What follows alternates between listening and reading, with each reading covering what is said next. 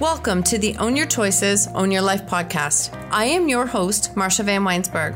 I'm a business coach, speaker, and author of the best-selling book, When She Stopped Asking Why. On this podcast, we will use the tips, tools, and strategies used by myself and our speakers to break through and overcome the challenges in our lives. When we take radical responsibility of our choices, create boundaries, grow our courage, and practice self-care and letting go of what isn't ours to control, we can completely change our stories. When we take full ownership of our stories, we take back our personal power, and this allows us to impact, serve, and support others by showing them that they are not alone and helping them find freedom from their stories. When you own your choices, you truly own your life. Let's dive in. Welcome to another episode of Own Your Choices, Own Your Life. And today we're going to chat about worrying because, oh my gosh, how many times do we fall into this trap? Worry is literally a block that you are creating.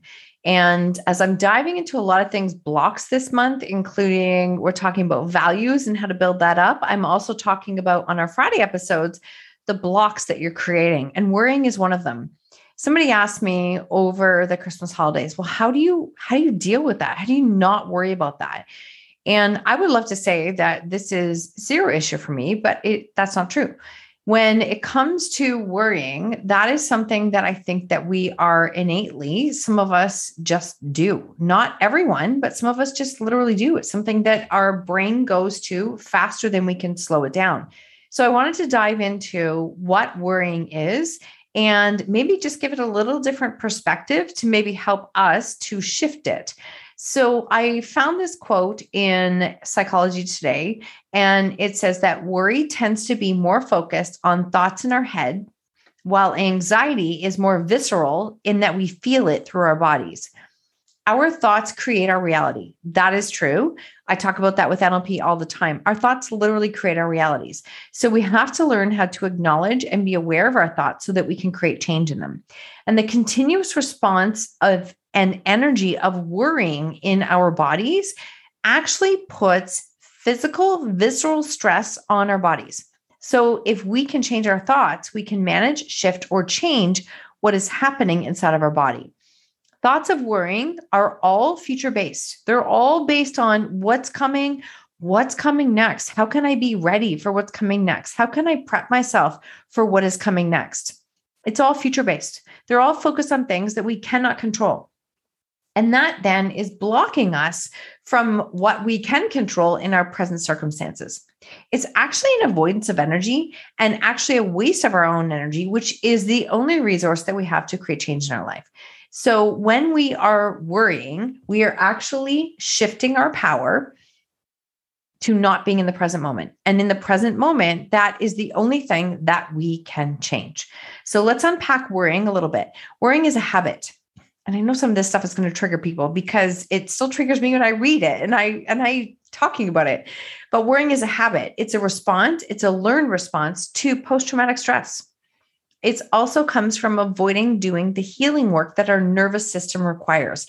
It is living in the future, creating a false sense of belief of control, and not living in the present moment.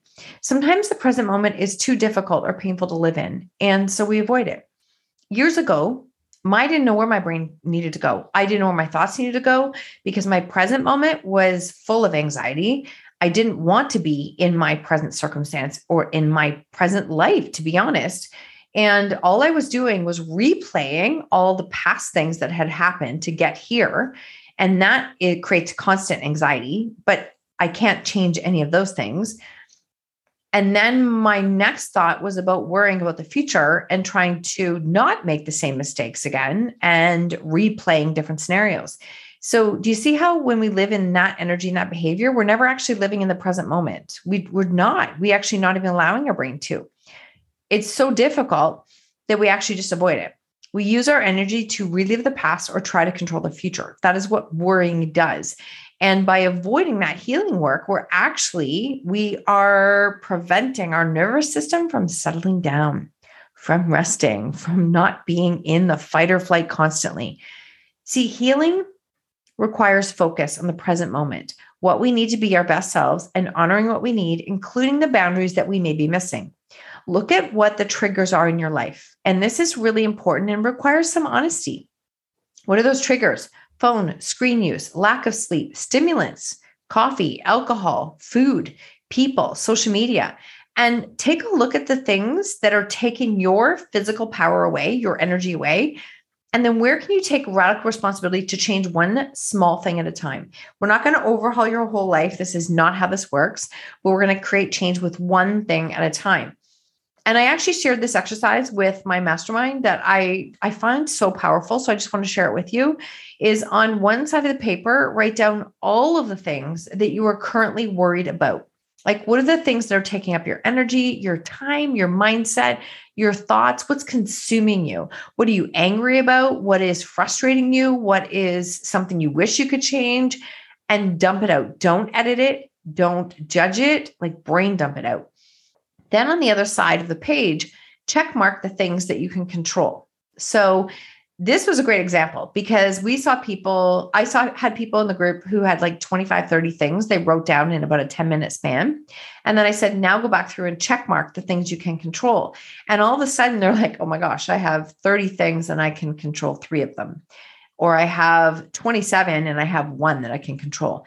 And this is where it becomes really powerful because it puts into perspective that, wait, I am letting all of these things consume me. I am worrying about them. I can't change any of them. And now I have no energy to create change in my life. All right, not what I want to do.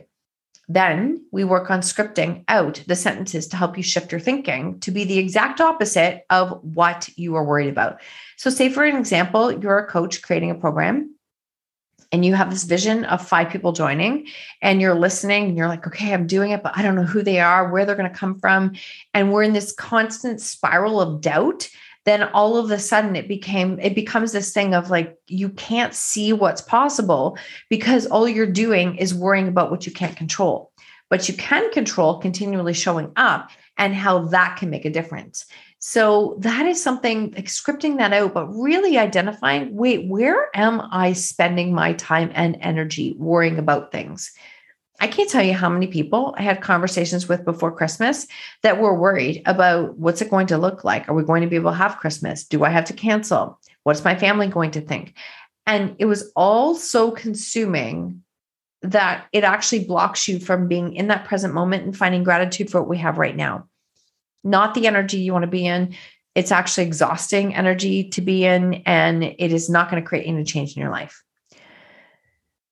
The last thing that I want to share on this, on worrying, is I looked up a little bit of the information on the acts of deep breathing, diaphragmatic breathing, and how this practice enables us to put more air flow into our body, which actually allows us to calm our nerves. This reduces our stress and anxiety. And I was reading that even, I think it's 90 seconds and maybe even a minute of deep focused diaphragmatic breathing. And that means if you put your hands on your abdomen, when you breathe in, what most people do is they actually suck their stomach in. That's not diaphragmatic breathing.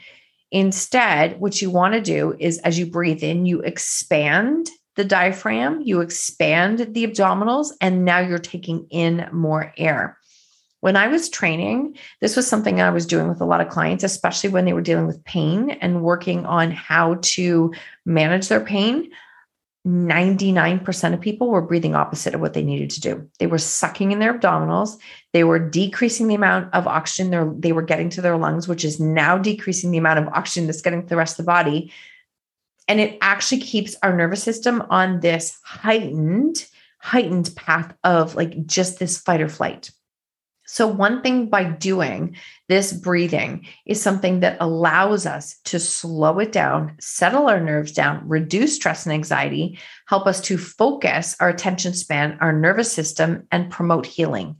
This takes work, but it honestly starts with recognizing where these emotions are coming from. So one of the best things I can say is look at where does the worrying stem from? Where is it coming from? What's creating it?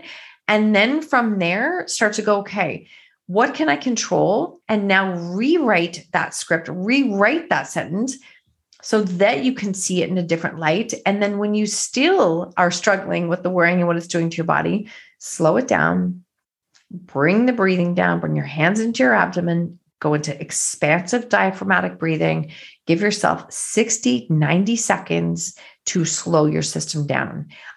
When I'm really conscious, I start my morning like this. And when I feel anxiety come in, I stop and give myself even 5 minutes. I cannot tell you the difference that this makes in my body, the difference. Also pay attention. What are those triggers that are creating it for you?